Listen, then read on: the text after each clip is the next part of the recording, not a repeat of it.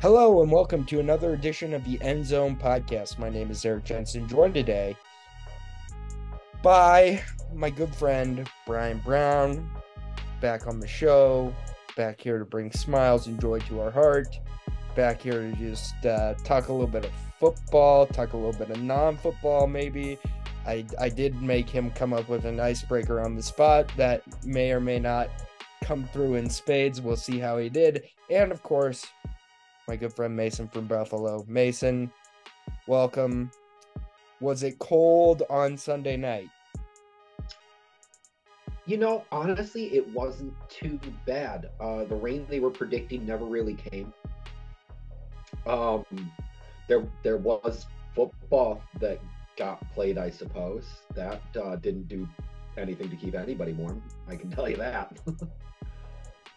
Yes. It does look fun to have a night game there, but it strikes me that if I were to go see a Buffalo Bills game, I would pick an 11 a.m. kickoff sometime in like early October when the sun's still out and it's all the people that are just out there with their shirts off getting deeply sunburned. So that feels like the Bills game atmosphere that I would be most comfortable attending. You should have been here for the drought years. It was literally all we had was Yeah. 1 o'clock kickoffs. Yeah. And yeah, a little housekeeping. We didn't have a show last week. That tends to happen now and again. Apologies to our 50 to 60 regular listeners. We are back now. I do hope to have also a college football recap show out Sunday, hopefully with Austin Facer. So hopefully we'll get that out later this week. But thank you so much to both of you for joining me. Bryan, how are you? How are things kicking in your neck of the woods? Things are good. I am not in Buffalo. I've never been to Buffalo. I have a cousin who is from Buffalo. So yeah. Very good. That's all I got.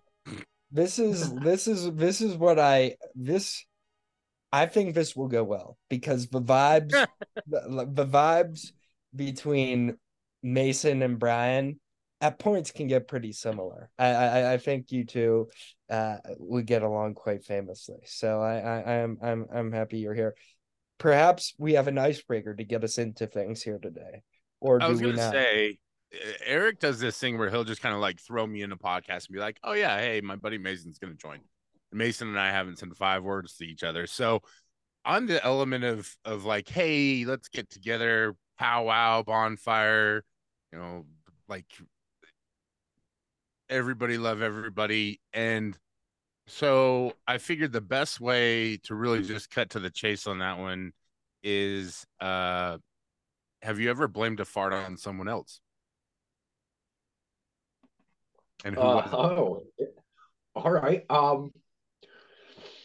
Now, have I ever directly blamed a fart on somebody else? Another person? No. An attempt at an animal? Probably. I was a child. We had animals. But I do recall at least trying to subvert attention from where it came from to make it seem like maybe it came from behind me as well, rather than me directly. Um, it was just in a classroom, and I just like immediately turned around to also act surprised in the direction of the noise and hope that nobody could figure out the general location. We could all just be confused together, and it would just be a fun little mystery that nobody would figure out. And then I'm pretty sure, if I remember correctly, the person behind me was like, "Hey, he farted," and I was like, "Well, that fucking." So yeah, that's so sort of. I feel like everybody has at least one experience where they've ripped one at school and then done the look around like, who was that? Yeah. Eric, I would say I can relate to those experiences. any I would particular story? not that comes to the top of my mind, to be completely honest with you. I don't remember these type of things. But perhaps that just makes me a strange individual, but I'm not cataloging, my greatest farts, like I'm not really putting that all together. I don't. So I tried to blame a fart in a football huddle in college once on a teammate, and that didn't go over well. Um, but I think probably my best fart and football story is we used to do this thing called snap exchange, I think is what we called it. It's a very simplistic drill, but basically what it was is that we had all the quarterbacks and the centers get out there, and each center and quarterback would go through like the line. So each quarterback would get some QB snap exchange work with the centers. But you can't just do that. So you have to have the rest of the team do something. So we would all line up in our stances and take like a 5-yard step or something like that. And so sure enough, one of the backup centers, probably one of the funniest human beings I've ever met, too, as an aside, right as we're all getting down. And it's one of those days where it's like third week of camp, everybody's exhausted. Nobody's like really into this drill because we've been doing it so much because it's like we have to have QB snap exchange. And one of the backup QBs gets up underneath him, and all of a sudden you just hear this. And it's right as he puts his hands up underneath him, you see Oh quarterback no. just go and rip his hands away. And the coaching staff, team, everybody just lost it. One of the funniest moments I've ever seen. It was terrific. And the best part about it was the center just kind of like sat there, still in his stance, waiting to snap the ball. That's a funny story, I will say. He never would have been able to blame that on anybody else. But yeah, I think if you've never tried to blame a fart, at least on a pet or somebody, even trying. Yeah. So these are good questions to have. these are critical questions. These are the kinds of questions that the people want to know. They absolutely are.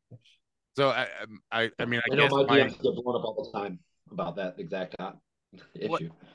Here's a question for you: what NFL quarterback is most likely to blame a fart on somebody else?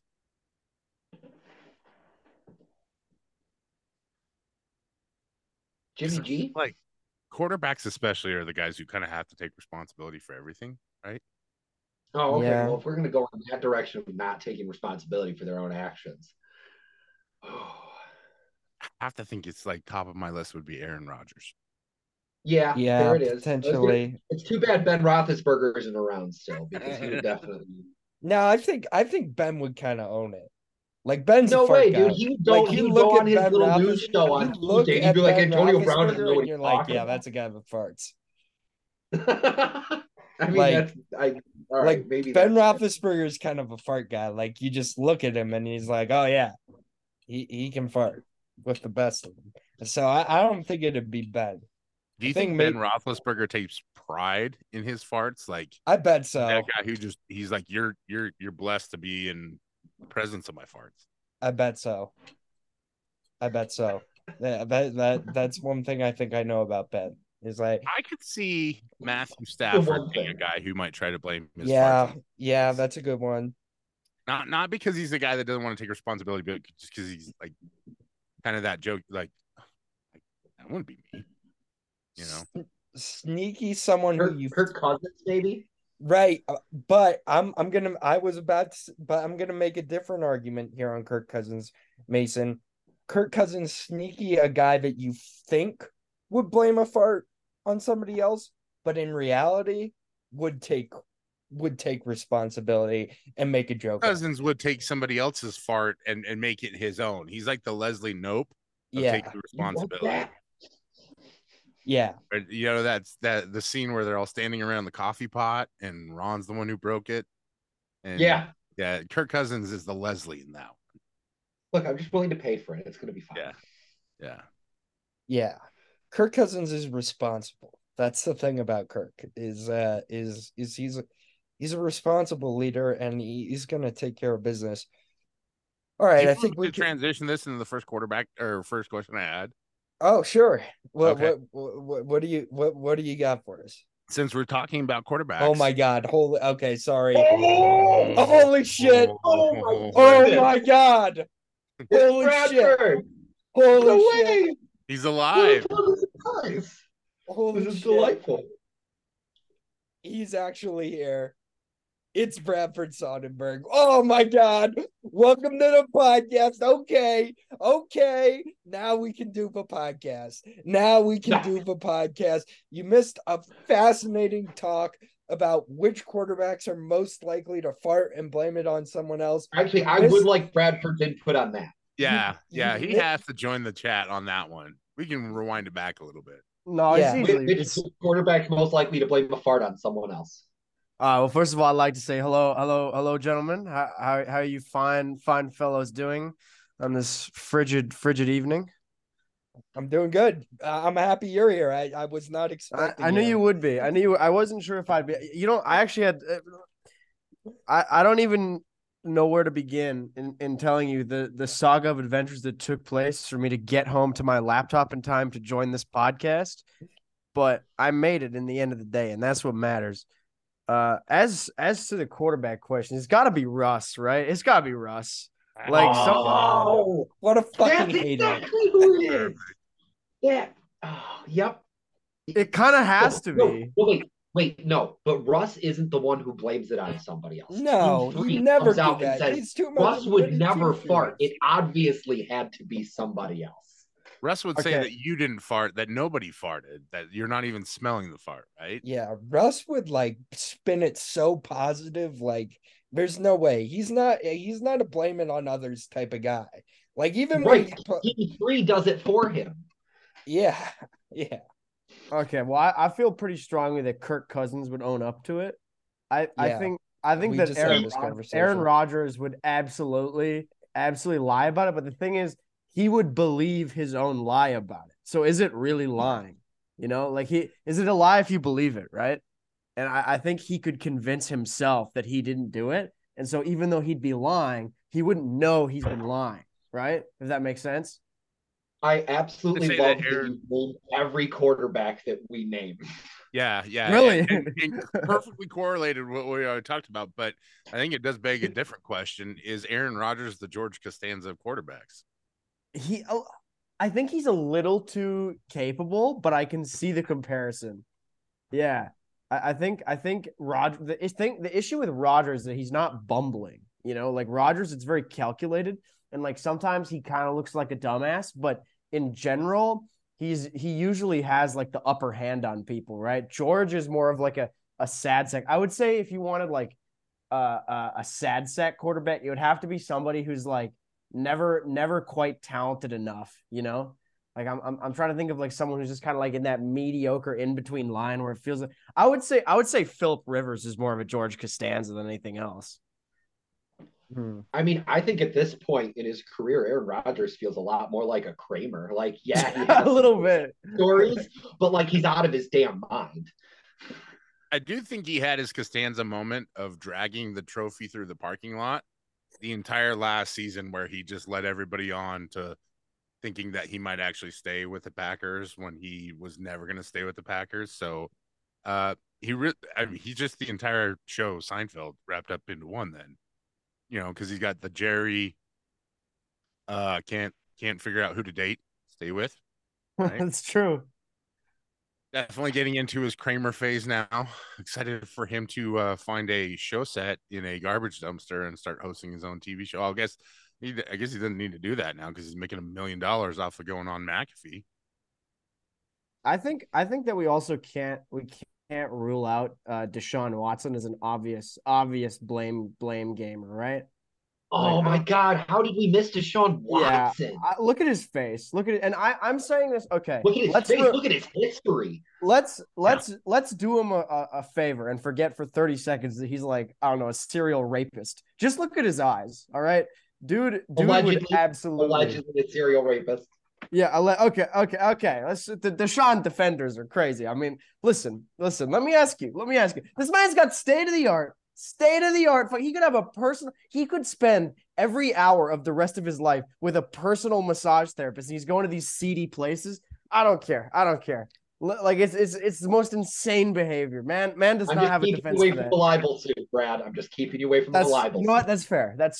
You always got your mind on that stuff for us. Okay, I need to reroute this conversation very quickly because I don't want to hear Bradford talk about Deshaun Watson anymore. We all know he's a bad guy. All right, here's what we're gonna do. We have a tribunal. This is a tribunal. There are 4 of us here. We all have questions and thoughts and takes about the NFL. We are going to go around and we are going to ask those questions and discuss as a tribunal and try to find out what are some core truths about the NFL 6 weeks through the NFL season. We will go in the order listed on my screen here. So we will go Bryan, Mason, Bradford. We will do this twice and we'll see how we're feeling after 2 times. Let us begin with Bryan. Where are we at? What are we talking about first? Is Jared Goff good?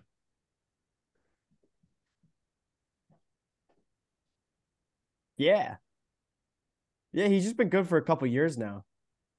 He's like good. Like, is he? Are we going to see this guy get back to a Super Bowl now? Okay, I have something crazy to say.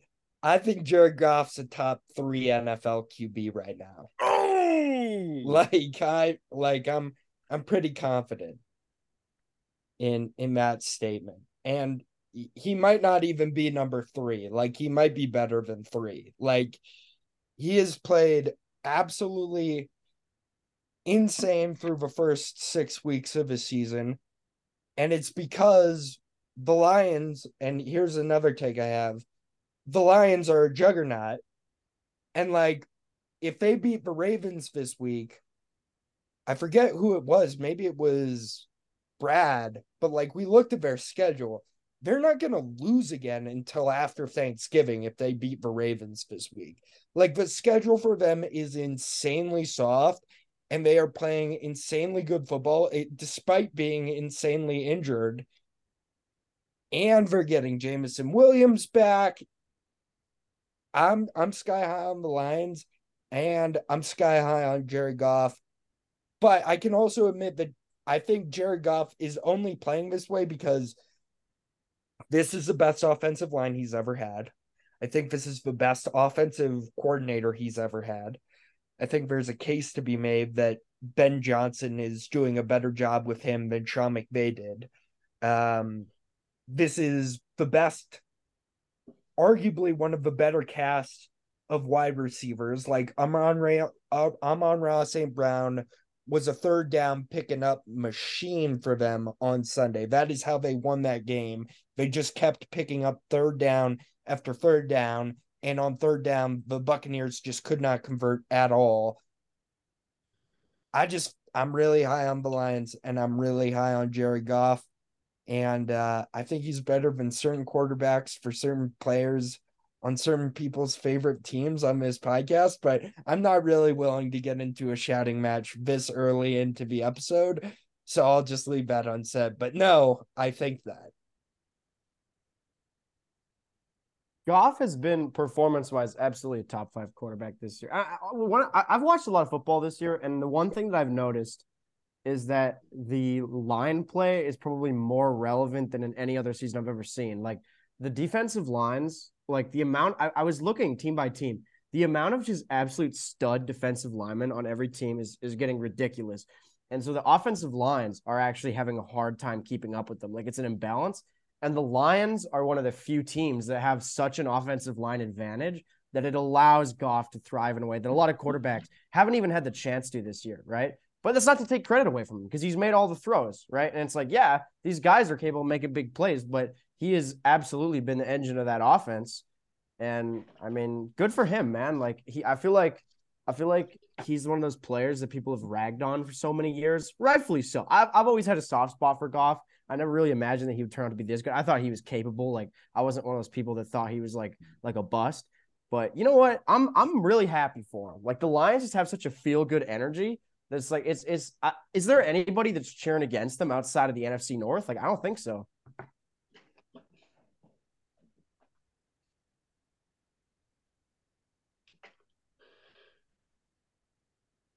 Eric's not going to come in there with a take. No, I was honestly doing a little podcasting one-on-one testing for the rest of his panel. Like you guys can jump in. Like I think we've all done this enough where we can like I don't have to call on anyone. Did you have any thoughts on this, Mason?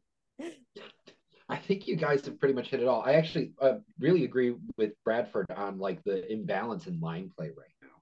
There's just so many defenses out there that are just absolutely dominating the line of scrimmage and really making a lot of quarterbacks look not great. I mean, the Jets, I think, are the number one example out there. They are just humiliating quarterbacks left, right, and sideways. Third down is one of the most dangerous sports in the world right now. Like there's cliff jumping, there's free climbing, and then there's third down in the NFL because anytime it's anywhere like 3rd and 7, 3rd and 8, watch the F out because blitzes are coming. And like you all said, line play, I don't know that line play is down as much as it is. It's so hard right now, right? Because edge rushers are everywhere. And this would kind of lead into what my second question was going to be. But I mean, I'm looking over the stats right now, and like Goff has only taken 10 sacks this year. And when you compare that to Tyrod Taylor, for example, who's already taken 4, I mean, that's incredible, right? And so I think some of this conversation goes back to like just quarterback play overall. And in my head, I'm thinking of Chris Collins were saying over and over and over again on Sunday night that Zach Wilson has to get the ball out in under 2.5 seconds. And there were times during that game where he didn't even have 2.5 seconds to get set up and make a read before he was under pressure and under duress, right? So I think like the advent, that almost makes what Goff is doing even more incredible, right? Because he's not an elusive quarterback. You look at the guys right now who are not taking sacks, and it's bet your dollars, Pat Mahomes, Josh Allen, all the dudes that we expect it to be. Tua Tagovailoa is the one up there where I'm kind of like, oh, that's a little surprising because he's not super elusive. But I also think that Dolphins offensive line is incredibly underrated. I think they're really, really good. And also what McDaniel's done with his scheme and personnel in terms of getting guys going with motion and speed and all that kind of stuff really does negate the rush, right? And so I think teams are, I just don't know how much of it you can replicate in terms of, because we know this is a copycat league and we all kind of knew that defense was going to come around this year and we're going to see more cover 2 shells and all that kind of, schematic stuff that leads to these dips in certain statistics. But I think all that being said, what Goff is doing, well, not necessarily being a mobile quarterback, also not really having, I mean, no discredit to Ben Johnson or that roster, but like Amon-Ra St. Brown is their best wide receiver. I guess Jamison Williams maybe now that he's back, right? I mean, those aren't. No, I would say Jamison Williams. My thing on Jamison Williams is he is a total unproven. He had like 2 nice catches and 1 deep catch against the Buccaneers. He has not really shown anything yet to me. Like I want to see it from him still. Like Amon-Ra St. Brown is no doubt the best wide receiver on that team right now. But and honestly, there's a case to be made, right? That's what that was my thinking. Go ahead. There's a case to be made that Josh Reynolds is the number 2 on that team. Like Josh Reynolds, if you look at his numbers right now, is having an incredible season and has kind of been the Goff safety blanket. Like they have a lot of weapons. Yeah, like even that was one where I was like when they added him from the Rams last year, that was one that I was kind of like high on, and it's like Josh Reynolds isn't really a guy, but like I remember him and Goff having a nice connection back in LA, and it was like it's really paid off in Detroit. Like, yeah, well, so I'd heard mention that Goff had campaigned to have him added to the roster. Yeah, that was one of those things in the offseason that I think having a safety blanket as a quarterback, just going back to these conversations, right? Like Brady always had Gronk and Edelman, and Gronk so much down the road even, but just having that safety blanket, that guy that you know where you can find. I think that's part of why Rodgers was so adamant about getting Lazard and Randall Cobb, even though they're not really that great in terms of actual abilities. But yeah, man, it's just I I think we can close this topic up because I think we covered it a lot. But like playing quarterback in the NFL is really hard. I think it's getting harder and harder right now. I think we're seeing that with scoring being down and defense kind of ruling the day. But just, I mean, the offensive line play too is just, I don't know, man. I would hate it. I would hate it week to week. All right, Mason, what are we talking about next? All right. So, sticking in my neck of the woods, just looking around at not pure record or anything like that, but just overall talent of the units and stuff like that. And I don't watch necessarily every game, but is the AFC East maybe like the most talented division in football right now? I mean, and the Patriots obviously don't really count because that team is They're terrible. They're unwatchably bad. Unwatchably bad. But the Jets, minus the fact that they lost the quarterback that they needed, they're still fun. The Dolphins and the Bills are all high-end contenders right now.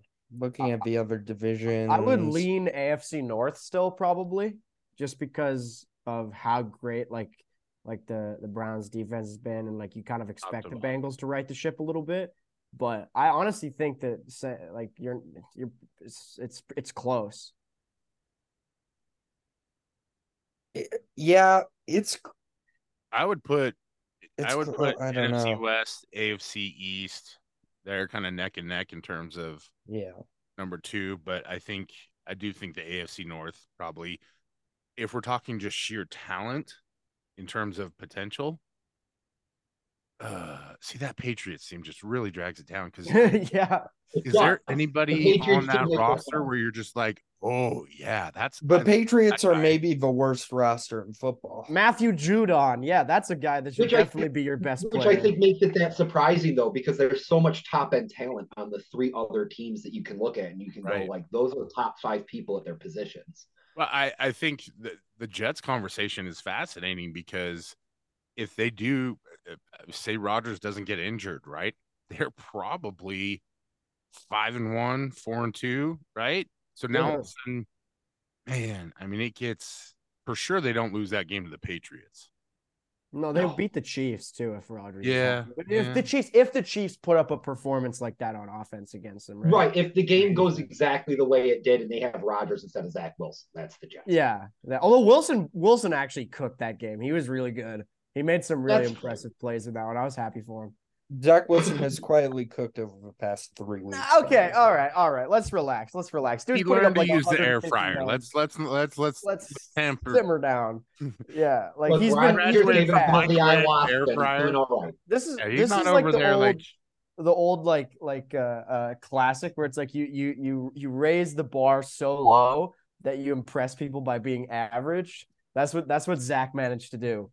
Where it's like, oh wow, he threw for 180 yards and 1 touchdown. Wow. And it's like, that's not good performance. But you're just so used to like, 3 picks that it seems good in comparison.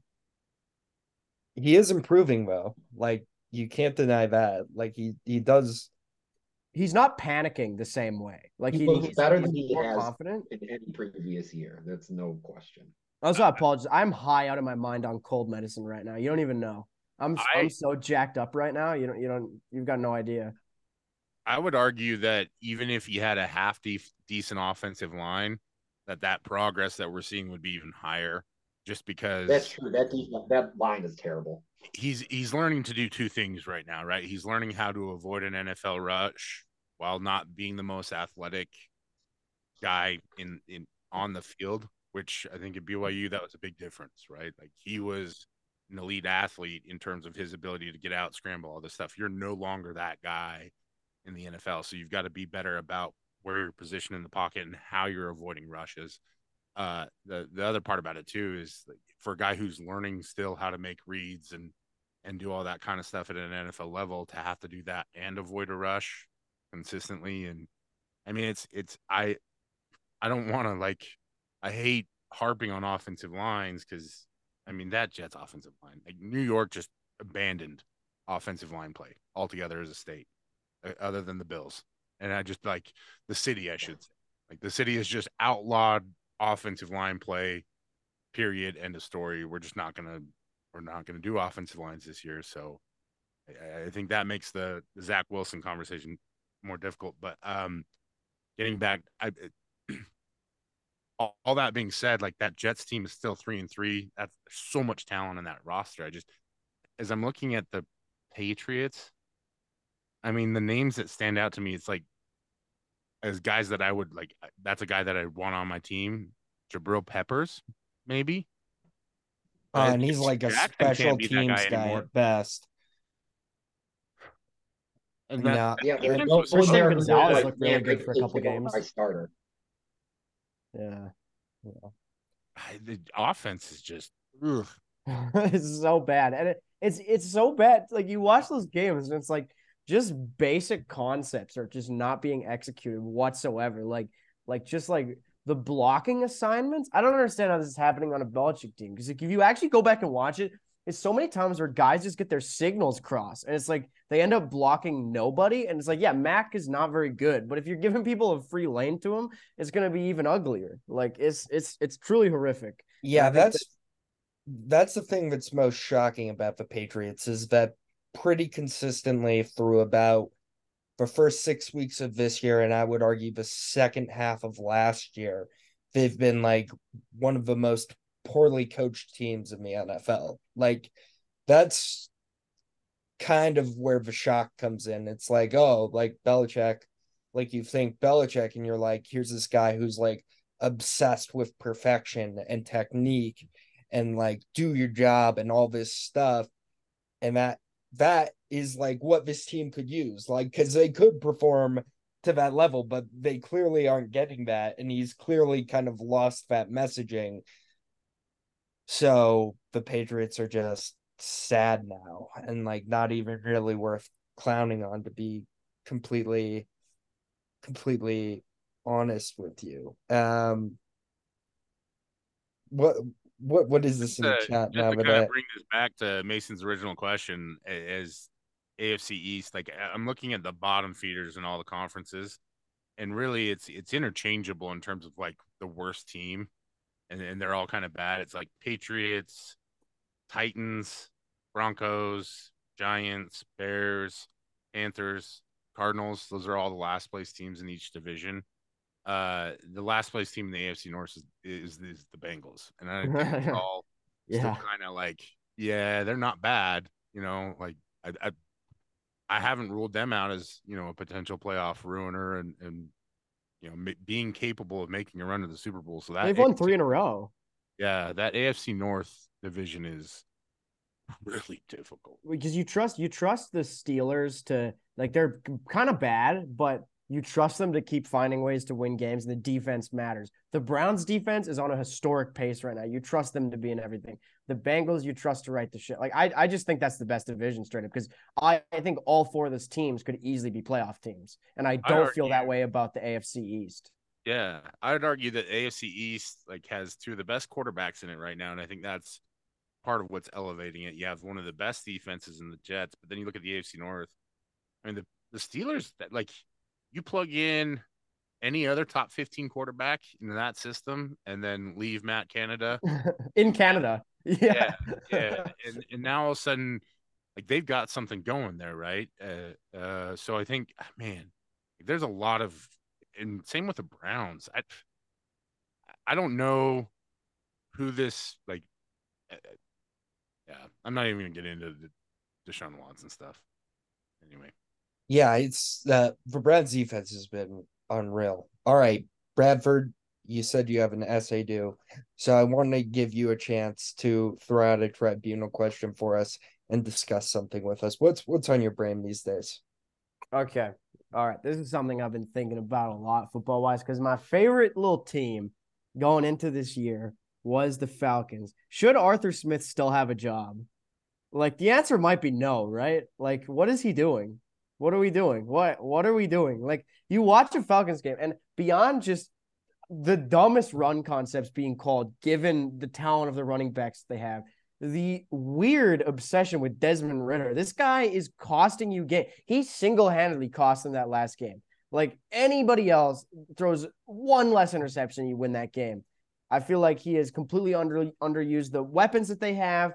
Like, I get Tyler Heineke has his limitations, but I mean, look what Ritter's costing you multiple games. Should this guy still have a job at the end of the year? Because I think he's absolutely squandered what should have been probably a top 5 offense. I don't know if it was ever going to be a top 5 offense with Desmond Ridder. I think. Well, whose fault is that? But he could have gotten a better quarterback. Could he have? I don't know. I feel like there's significantly No, I don't disagree with the assertion that if he doesn't make a change at some point and they keep losing, like, he's gonna lose his job at some point.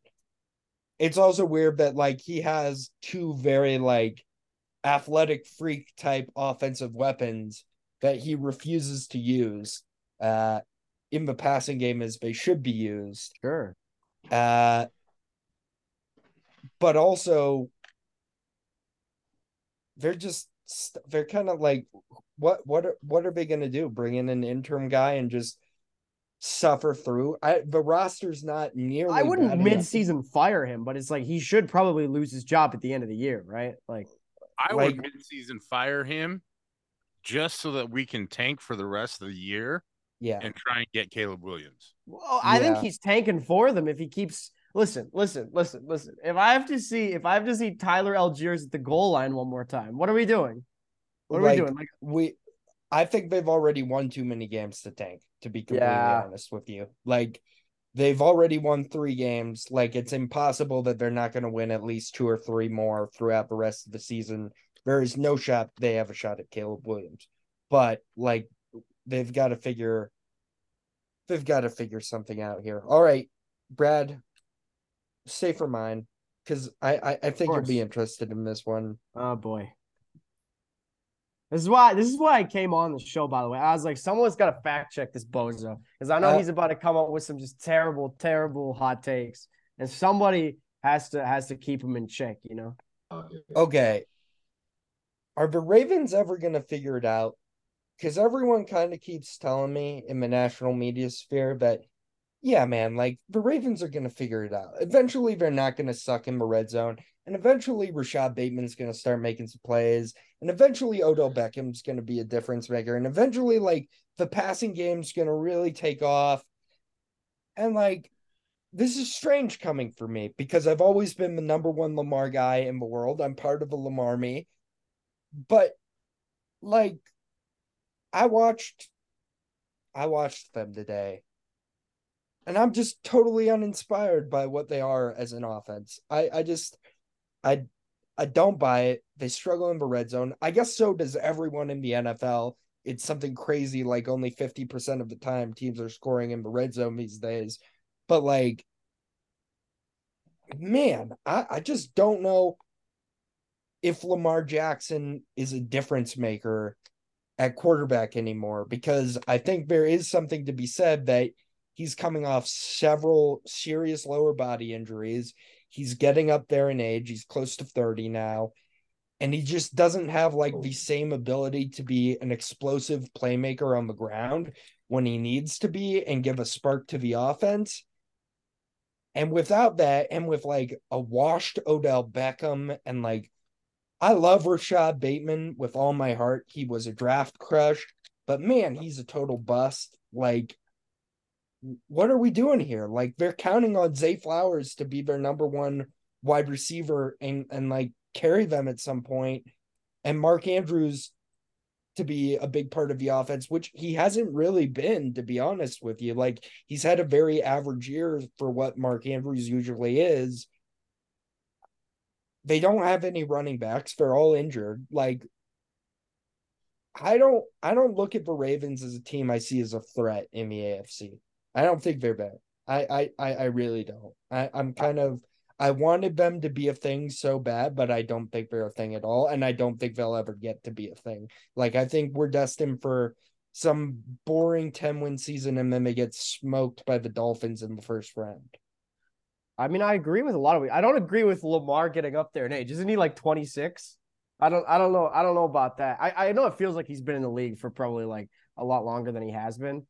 But yeah, I don't know. just I don't know want about to piggyback off that statement. Can you please never use the phrase getting up there in age? He's close to 30. God. No, he's literally 26 years old too. I just Googled it. Yeah, I don't know if he's getting up there. That's close to 30. I don't That's think over Lamar. 25. It's closer to 30 than not. I'll give you that. I don't think that's old for a quarterback though. I don't think Lamar's been the problem. I think that, I mean, people were kind of, I don't know. I bought into a lot of the Ravens hype. You really bought into the Ravens hype. I guarantee I could go back and pull up some crazy Ravens takes about them winning like 16 games and Lamar winning another MVP and all that stuff. I think with Rashad, he hasn't put it together yet. And we bought the OBJ hype, as always, a little too hard. And it is what it is. But he's just not a difference maker at this point in his career whatsoever. I mean, the defense is still pretty good, but the offense is just not clicked the way that you would hope. Brian, any thoughts? I think the run game is a huge issue for them. I think it's you mentioned the fact that they don't have any running backs. The guys that they do have in Justice Hill and Gus Edwards are not getting the job done. You would think that would be something that maybe they'd want to address before the trade deadline. We'll see what happens. I think there are going to be plenty of teams out there that are going to be sellers. I don't know. The hard part for me is I think about it is just you've got a rookie in Zay Flowers. You've got some talent there on the offense. I think Duvernay's okay. You know, he's a guy that you can have as a third wide receiver. That's fine, right? But it seems like what we're seeing on the offense is maybe even a deeper issue in terms of just where the culture of this team is gone. If I'm going, because I think Harbaugh is a great coach, and then I would, if you're the Ravens, I don't know that you necessarily want to make moves like that per se, but it does, the way that they play. The defense is still good, but they're not fearsome, and that team just doesn't really. They're just not like. It feels like everybody's there because they have to be, not because they want to be. If that makes sense. Like those jobs that you have where you're just like, man, I don't really want to be here today, but like that. The Ravens are a 9 to 5. Yeah. That's very, very workmanlike. I guess I'll show up to the Ravens today. Right, well, I'm here to punch the clock and let's go out. It doesn't look like anybody on that team is gung-ho fighting hard, to be either elite or to make it to a Super Bowl or anything like that. And so I think it just vibes, man. It just vibes are weird. So that's always a situation where I wonder, and new offensive coordinator, you're depending on rookies as guys. So yeah, I think there's potential to figure out some of it, but I think the bigger issue is that's just a team and a program right now that doesn't feel like, like I said, they're on the hunt for a new job right now. They're scrolling up and down on LinkedIn. All right, we're gonna snake draft because I do want to get Bradford's second thing before he has to leave. Yeah. Where are we going here, Bradford? And then just hang around as long as you can. I actually have one I know that you have a take on as well, Brad. So if you'd hang out for mine, I would. Okay, all right. Well, I was just gonna say, and this is not a targeted thing, and I know they get talked about a lot on this program, and so I don't want it to be like, oh boy, here we go talking about this team again. But oh my God, point, I know where this is going. At a certain point, listen. Oh, hold on, give me a chance. All right. At a certain point, we have to ask ourselves: are the Denver Broncos the worst coach team in football? I mean. Oh, I thought this was going somewhere else completely. I know you did. There's a little misdirection on you. No. Listen, we didn't really get a chance to talk about that Thursday night game. By the way, great game of football. I enjoyed it very much. But Oh, Well, wow. It seems like your quote unquote elite quarterback couldn't lay up a bad defense. Hold on now. They played fine. All right. The thing is with the Chiefs offense, because I know you got all these hot takes that you just can't help yourself. Mahomes has played really well. He's played like a top 5 quarterback this year. It hasn't been like a runaway. I think he has. Like, if you look at the amount of stuff lost by the thing is, he has not. Okay, then he's 5. And there's a lot. Sure, maybe. But admit that he's not 1. But it's ups and downs, and it's like I feel like what I'm saying is that if you actually watch the game, and you remove no, I don't mean watch the games. I mean remove the little blinders of hate that prevent you from seeing reality. Okay, if you look at it, he's played actually really well. The offense is just not clicked, and to be quite frank, Andy has gotten way too cute this year. Like the amount of I am more confident the Chiefs make a 3rd and long than a 3rd and short, because 3rd and short is just always some idiotic stuff. It's like, you have the best quarterback in the league, man. Just give it to him. Like, oh my goodness. But this man, Sean Payton, I couldn't believe it when I was watching it, called a timeout to allow the Chiefs to take a field goal. I've never seen something like that before. And this is the same guy whose team gets 70 points dropped on them.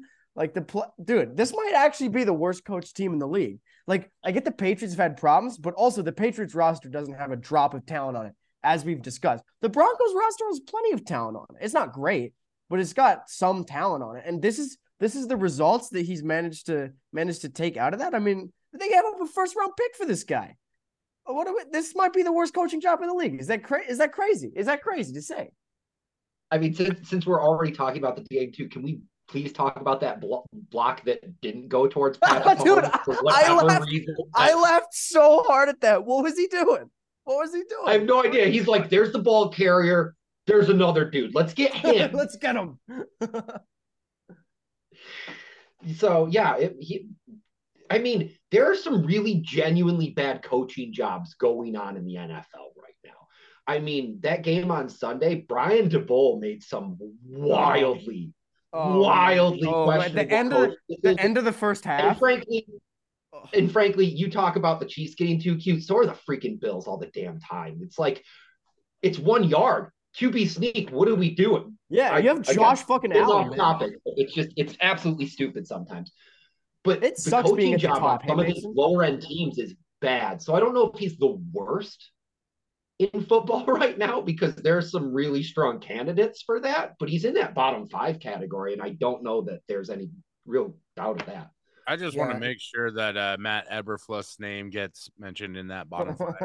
It's true, because his performance against the Broncos might have been an all-time coaching suck-off in terms of yeah. I like the terminology of a coaching suck-off. They had that game. That's snatching defeat from the jaws of victory if I've ever seen it. And granted, they did turn it around on a short week against the Commanders, and I understand that they're dealing with a younger quarterback in Justin Fields, but the Bears, that might have been the battle for worst coach, and if so, we have an actual scoreboard and plus. Yeah, I mean, I don't know what Bradford was hoping to get out of me here. I mean, I've admitted I'm not hoping. I don't have an agenda, Eric. I don't have an agenda. I've admitted the Broncos are terrible. Like, never once this offseason did I buy into the hype. I always said they would miss the playoffs. I didn't expect it to be this terrible, but it is. Here's what. No, you do not get to spend 4 goddamn weeks. Russell Wilson is a top 5 quarterback, and Russell Wilson has played one bad game, and then try and hide behind all this. Dude, he's played a couple bad games. What did he have, like 87 yards in that game? Come on, one bad game. He was dysfunctional. He was dysfunctional. He should have been cut on the spot. What do you mean? Okay. He was fine. He No, hasn't been a No. You don't get to lay it all out and be like, oh, the Broncos, Russell Wilson, all this. All right. Take over, Mason. You seem like the All right. responsible adult in the room. At this moment, He's old. I He's have old. to feel this If way. 26 is getting up there, I can't even imagine what Mason is. Yeah. But if, Bro's on What a death. fucking dick. I know. Have some fucking shots fired right there. So again, something I know you're going to be pretty passionate about here too, Brad, because we've had discussions about it off air already a couple of times. Is the league right now at an all-time low, at least of the past like 10, 20 years, of reffing quality? Outside of like the replacement refs that happened when the strike was happening, because I mean, these human beings are being paid to please. do a job. Well, we're asking a Chiefs fan. It's not. No, I'm not. I'm not even talking about just in the Bills case. I'm talking literally across the league. I mean, there have been some extraordinarily questionable calls at some really wild times. There have been loads of missed calls on ridiculously obvious plays. Like, they are doing a bad job. I don't know about that. I think the teams that get the calls, and the teams that don't get the calls don't get the calls. That's an absurd narrative. That is absurd. And the Broncos are a team that don't get the calls. This is what I'm saying. It's how it goes. Unbelievable. No, man. Listen. You end up in a situation every year as an NFL viewer. You have the recency bias of the disgust at the calls that you're seeing, and so it always feels like it's the worst year. I think it might be, but I've honestly felt that every year of football I've ever watched. So it's like it's hard to tell. Like with every year it's something different. I feel like this year it's really the pass interferences that have gotten out of hand. Last year it was the roughing the passers that got out of hand, and it's been bad this year, but not quite as bad. I don't know. I feel like there's definitely a case for it. But this idea that some teams like get all the calls is not true. If you look at penalty yardage, sometimes what happens is both teams get calls and people just remember which team gets the call in the fourth quarter, right? It's recency bias. Like you look at that Jets-Chiefs game, that was a bad call at the end of that game, but the Jets got gifted 2 points on a straight up fantasy safety. And there was a bunch of nonsense in that one, but that doesn't get remembered because why should it get remembered? It doesn't matter that much in the grand scheme of things. But if that call was done correctly, then the ending wouldn't have mattered. And it's like, it doesn't excuse the ending, but people just remember the end of it, right? And it's the same thing with the last Bills game too, where it's like, everybody's like, the Bills got away with all this. It's like, no, it's the exact same principle, right? Like the Broncos don't put themselves in a position to ever have the refs screw them out of a game because they don't put themselves in a position to win a game. So it's like, oh, they don't get any of the calls. But it's like, no, you're down by 15 points at the end of every game. Of course not. Right. Okay. So I don't know what you're trying to get me to admit here, Brad. I'm not trying to get you to admit. There's no agenda. I'm not up to something. Yeah. I'm having a dialogue. Wild shots for no reason. No, it's not. I'm not having a dialogue. The Broncos suck. I mean, I wasn't even going to bring up the Broncos. They're not even worth mentioning, to be completely honest with you. Here's where I'm at with the Broncos. And here you get your little rant now. You riled me up enough. The Broncos suck. They have sucked for years. It's literally one of the most cursed franchises of the past decade. I don't want to be told anything else. I've had it just as bad as anyone else in the NFL for the past 10 goddamn years. It has sucked every single Sunday. The offense is not watchable. They will remain unwatchable. Maybe they'll get Caleb Williams. More likely, they'll fluke their way into 5 wins and ruin chances of getting a quarterback. They'll run it back with Dak Prescott. Dak Prescott will get bad and washed, and everything will end up terribly. That's where the Broncos franchise is going. I hate Broncos Twitter. Everyone there's throwing out these copes like, oh, it's all good, guys. Sean Payton's intentionally tanking. He's holding his play sheet backwards because he's tanking guys, and he's taking these bad timeouts because he's like, I don't like the roster. That's fine. You can have that opinion, but it's not the correct opinion. The correct opinion to have on Sean Payton is that I fucking hate this guy. Number one, he's a no-good douchebag who runs his mouth constantly and is just a goddamn stain on the franchise's integrity. He's not likable. I don't think you could name a single fan base in the NFL outside of the Broncos that has a positive opinion about Sean Payton. He's not likable. He's not a particularly good play caller because they still haven't gotten enough out of the offense, even though they've gone from worst to average. Like, and you paid him like $10 million a year. I hope he gets fired for cause and they don't pay a goddamn cent of his thing. And I hope he never coaches in the NFL again. That's how I feel about Sean Payton. That's how I feel about the Broncos. But here we are, Brad. Here we are. We're 1-5. I guess you get your little laughs in. Enjoy the Chiefs divisional round exit because they can't keep up with the Miami Dolphins. Enjoy that. Have fun with that season and have fun with your little Patrick Mahomes. Oh, he dinks and dunks for 300 yards a game. All right. That's my piece. Well, okay. Eric's really just mad because Taylor Swift isn't good. I'd like to go on the record for when the Dolphins meet a good team, watch what happens. Yeah. Put that on a quote card. Champagne's a fucking douchebag. First of all, we're not going to run into the Dolphins in the divisional round because they're going to win their division. But listen, I understand that the Broncos put you through. But when you talk about the past decade as a time frame, a decade that has included a Super Bowl, I think it's kind of insensitive to bring that up around Mason, you know? Man, two in the same. All right. Yeah, he went to 2 Super Bowls. He's like, whoa, is me. I'm the most hard done by fan. I don't know. At least Mason had to live through EJ Manuel. I don't think Eric's ever had anything. Oh my God! I had to live through Teddy Bridgewater and Case Keenum. Hey, Teddy Bridgewater's just fine. I cheer for one of the most winningest franchises. The EJ Manuel experience was far better than Nathan Peterman. Yeah, no. I mean, but Broncos aren't worth talking about. All right, Mason. And EJ Manuel got us Kyle Orton. Brian, who are you a fan of, Brian? He's technically agnostic. I'm a Bengals fan, but I abandoned my Bengals fandom when Kimo von Oelhoffen destroyed the one hope and dream, aka Carson Palmer's ACL.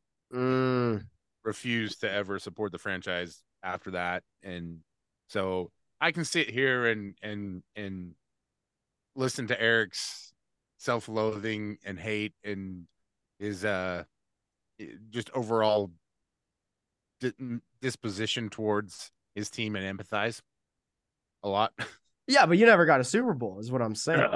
No. This is like that classic syndrome. You ever notice this? People telling me I don't have it bad. You ever noticed like this weird fascination that rich people have with making it sound like they're poor?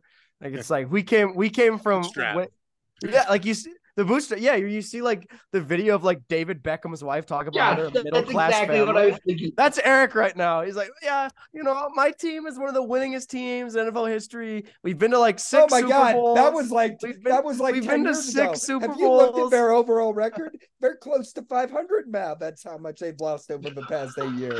Believe it or not, each of those losses to the Chiefs. But yeah, no, I think that I think that it's in front of like you talk to like Bengals fans and Chargers fans and Bills fans about I'd much rather be a Chargers fan. What? That's insane. At least you have a good quarterback. They lost their team. Straight up, they had their team taken away from them. All right, we don't to go to someone else's house. To go to someone else's house. Or they're not even wanted or liked in any capacity. That lady is a Chargers fan. That lady on TV. That's true. She's diehard. Diehard. Yeah, and how does Justin Herbert repay her? By throwing the game. I mean, that's tough look for him. But we don't need to get into that today. I don't know. I recognize your suffering, Eric, and I'm sorry that they've hurt you such. But I don't know. Mason, really, I think it's Mason's place to determine whether or not you get to complain, you know? Can I complain a little bit, Mason? I mean, if you'd like to complain about the dearth of watchable football over the past couple of years, I'll give you that. Not a couple of years. It has been 8 years. No. You've really come full circle on have you ever played the I want to know over the past 10 years, Eric, I want to know one moment you have. One singular football moment you have that even comes close to comparing with 13 seconds? Even close. I mean, Yeah, that's what I thought. Getting blown out by the Seahawks in the Super Bowl sucked. And then what happened? Also, yeah, but you got blown out in the Super Bowl. Yeah, and then Von Miller dragged Peyton Manning's corpse to a win. Even when you had Josh McDaniels as your coach, he still had the savior Tim Tebow throwing a 75-yard slant route for a touchdown because something's not explainable. So, okay, Eric's trying to tell us all that he farted when it was really him. Fine. So all maybe I get watchable football, but I have not yet reached the promised land.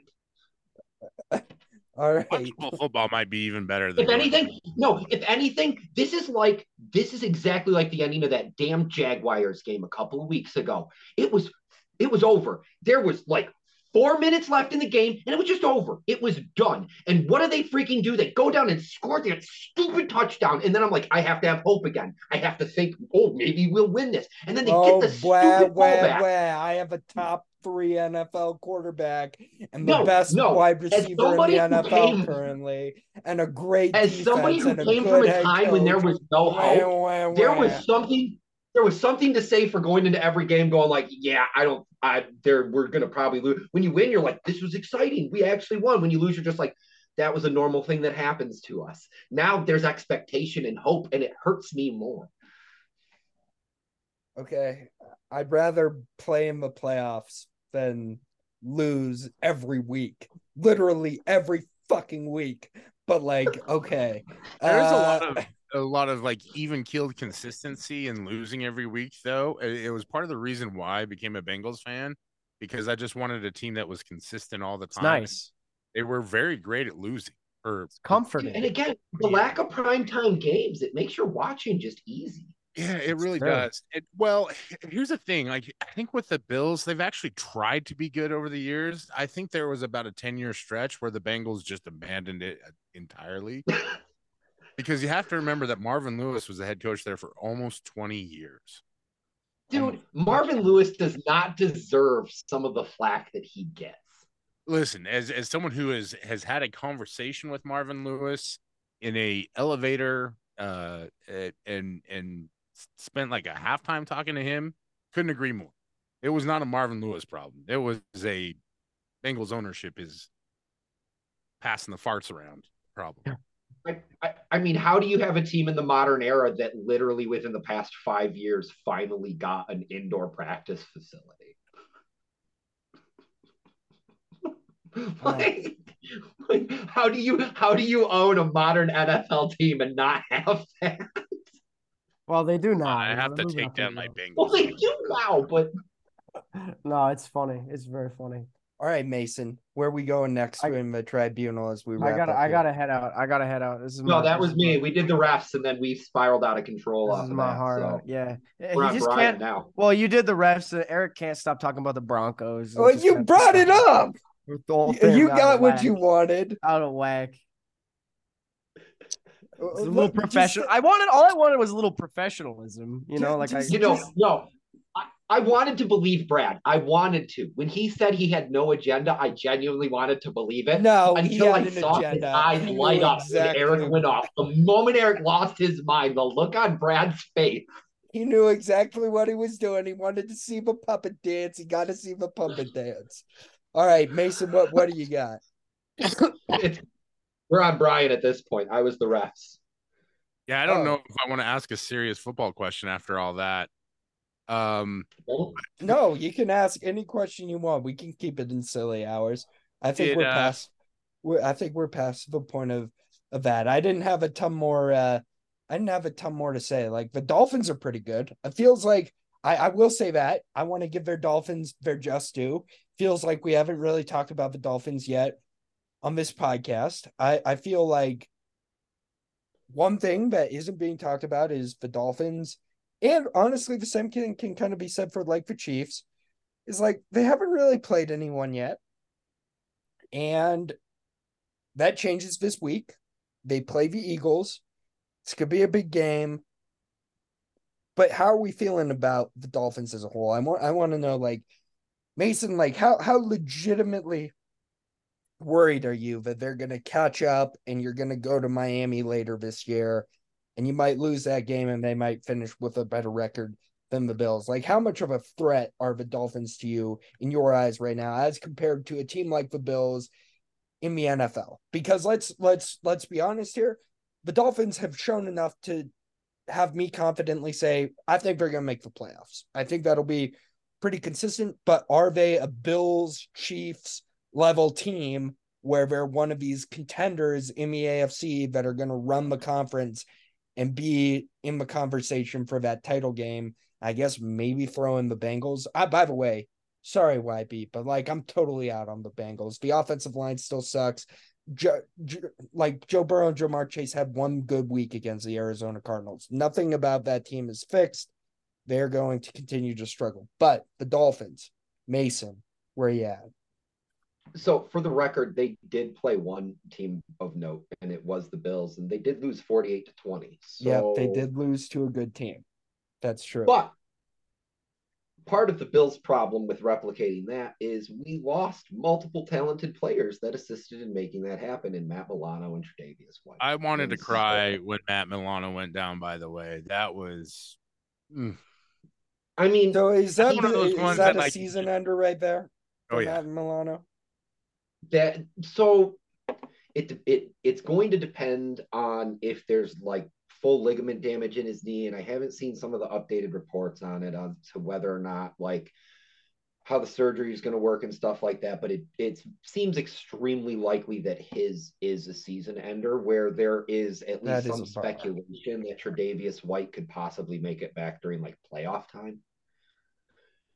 So, you know, the there's heartbreaking those thing was like his knee got injured right as Von Miller was coming back too, right? So you never we cannot stop trading Von Miller for Tre'Davious White or vice versa. It has happened like 3 separate times now. The moment they are on the field together, one of them is going down due to injury. It is absolutely tragic that they can't get on the same field together. And losing Matt Milano, I was absolutely devastating. I mean, I know there's a lot of amazing defensive play that's going on in the league, but I think just like quietly, he was really in a position of maybe not like defensive player of the year consideration, but like a top 5 defensive player. He's literally just all over the field. But beside the point, we're trying to talk about the Dolphins here. So I think that at the end of the day, that makes the Bills' chances a lot harder. Where I think the way the Dolphins are currently playing, the way that they have their schedule set up for them, and all the wins that they've earned themselves early in the season, we're not going to know who wins this division until maybe the last game of the year. Because, I mean, the Bills currently own the tiebreak for it. And so that does give them a bit of an edge in like end standing and stuff like that.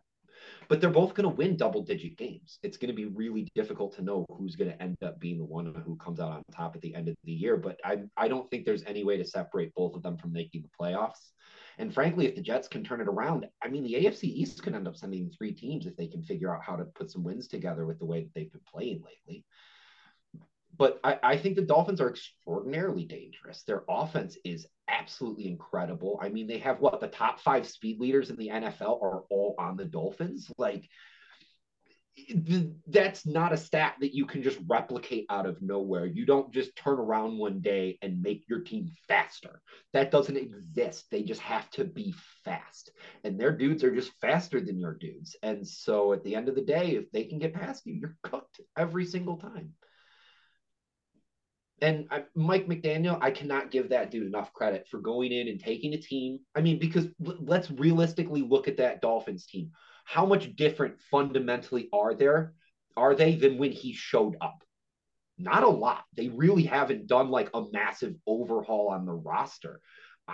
I don't know the numbers and I don't know all the names, but I would say somewhere between like 50 and 70% of that roster is the same roster that was there when he showed up. And he's making it work way better than it was ever working before he got there by a wide margin. Yeah, I think those are all fair. I'm interested to see if Tua's best season keeps going. Like I'm interested to see, because I mean, if he's just throwing to wide open guys all year, like he has a chance to like break some crazy records.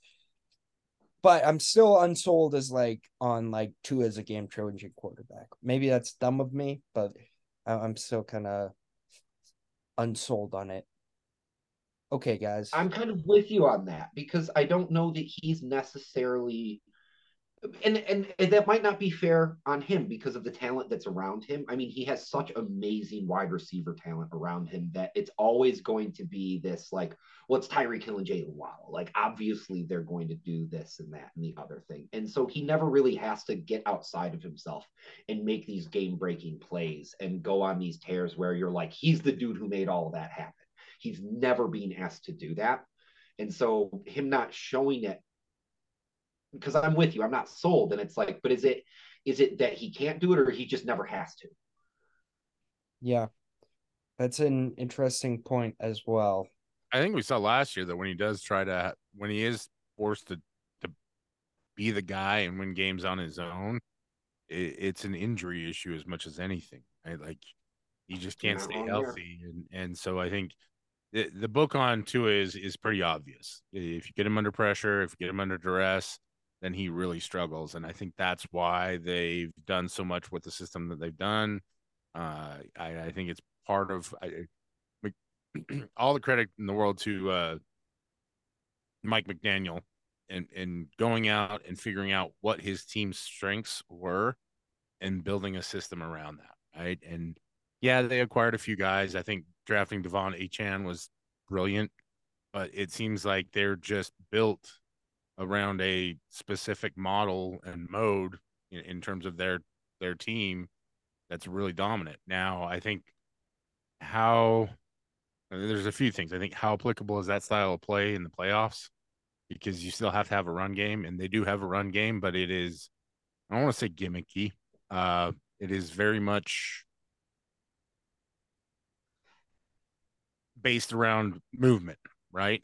And at some point in time, you've got to be able to just line up helmet to helmet and push some people around. So I don't know if that team can do that in winning moments. And we saw it a little bit in the playoff last year against the Bills, right? They just didn't, the firepower is there. That defensively, I don't know that they can really having an offense that's that good really helps you as a defense because you can kind of relax. I don't know that their defense is anything outstanding, but all this is to say, like I think as a contender, a potential candidate, as great as the offensive performance has been, I don't know that it's sustainable, especially in this day and age where there's so many good defenses, and we just talked about it. But I also just I don't know. There's just something about that team that gives me some doubts. And part of it might be the fact that they went from scoring 70 points in the game to getting their asses kicked by Buffalo. And no disrespect to Buffalo, but we've seen that they're still a work in progress too, right? So None taken. That Giants game was a rough watch. Yeah, they still got out with a victory. And listen, good teams win, great teams cover, whatever. I think great teams are the ones that get those kinds of games in the win column.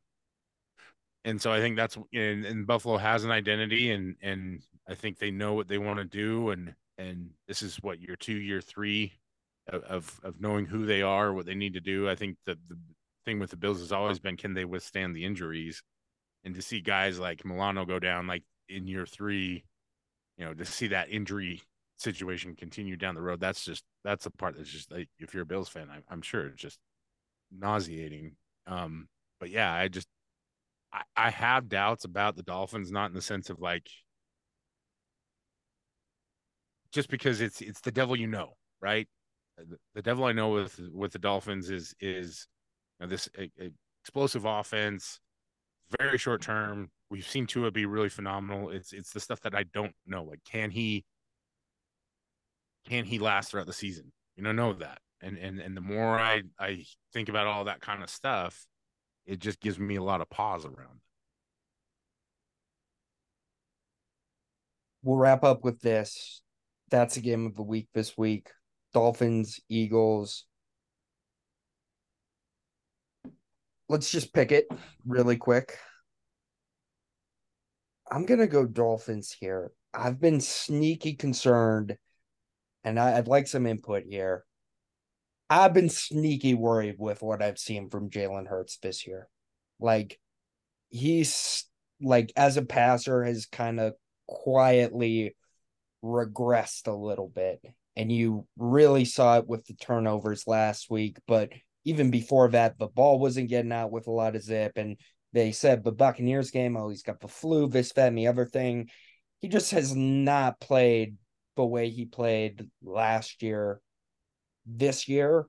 And he's a guy that I came in very, very high on and has just not really performed at that level. And I think against a team like the Dolphins, even though that Philly, defensive line is so good, we're gonna see it this week, Brian. Like you had said, the offensive line, like you believe in them. Like, let's see it against like one of the best pass rushes in the NFL. And if they can hold up, if they can give two of those 2 seconds he needs to let, Tyreek and Jalen Waddle get downfield, like the secondary for the Eagles has been kind of leaky at points this year. And like that's a point of the defense I would point at and say is not the strength.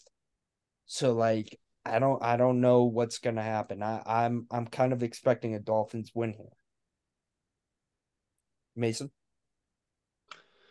I think that it will be a pretty good game. I mean, last week was a tough watch for the Eagles, but again, I mean, the Jets' defense has kind of been outside of like Cleveland on a whole other level from a lot of other defenses. Um, I think they are like at this point in time some pretty equally matched teams in kind of different ways. And so this will be a nice way to kind of give some definition to that like top end hierarchy right now because like I feel like of all like the top like 7 or 8 teams in the league right now, it's kind of like a bit of a nebulous blob as to like who's Yeah. really like the best and who's really kind of and there it's kind of hard. There's a lot of bias that goes into it, but it's hard to kind of separate any of those teams from one another because most of them have had a pretty outside of maybe like Detroit and stuff like that too. All of them had kind of like a bad loss that there was no real good reason that they had it and have looked kind of shoddy one week or another. Like there hasn't been a team that really has just been like super consistent all the way through. And so it'll be kind of nice to see two of these teams go against one another and give us a little bit more of a hierarchy that we can look at. Absolutely. Brian, Yeah, any final thoughts? 2.5 point spread. I think it's as in favor of the Eagles. That's as much as a pick 'em as you're going to get, right? Considering that they typically give a 3 point bump to the home team. I think stylistically, two very different teams in terms of how they want to execute and what they want to do. Correction, they want to do the same thing.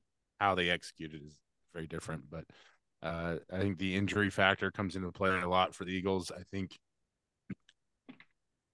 there are a lot of questions surrounding the Eagles, despite the fact that they are just absolutely loaded with talent defensively. I am extremely excited to watch Fletcher Cox.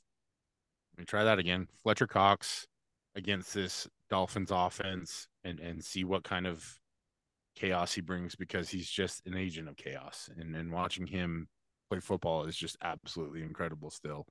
And to think that you have guys like Jalen Carter who can come in off the bench or rotate with him, I should say, very impressive. But I think, to Mason's point, these are the kinds of games that you want to get to at this point in the season where you see teams that are in that upper tier start to separate themselves. And I think for me, we kind of know what the Eagles are. Yeah, they're not firing on all cylinders. They're not playing their best. I still don't know what the Dolphins are. Are they a upstart? Are they literally this next iteration of the greatest show on turf? I think this is a game where we get a little bit closer to figuring that one out. So I don't know who wins. My gut tells me that the Eagles are not going to have 2 bad weeks. But man, it's just Like, you couldn't ask for a better Sunday night matchup. Absolutely.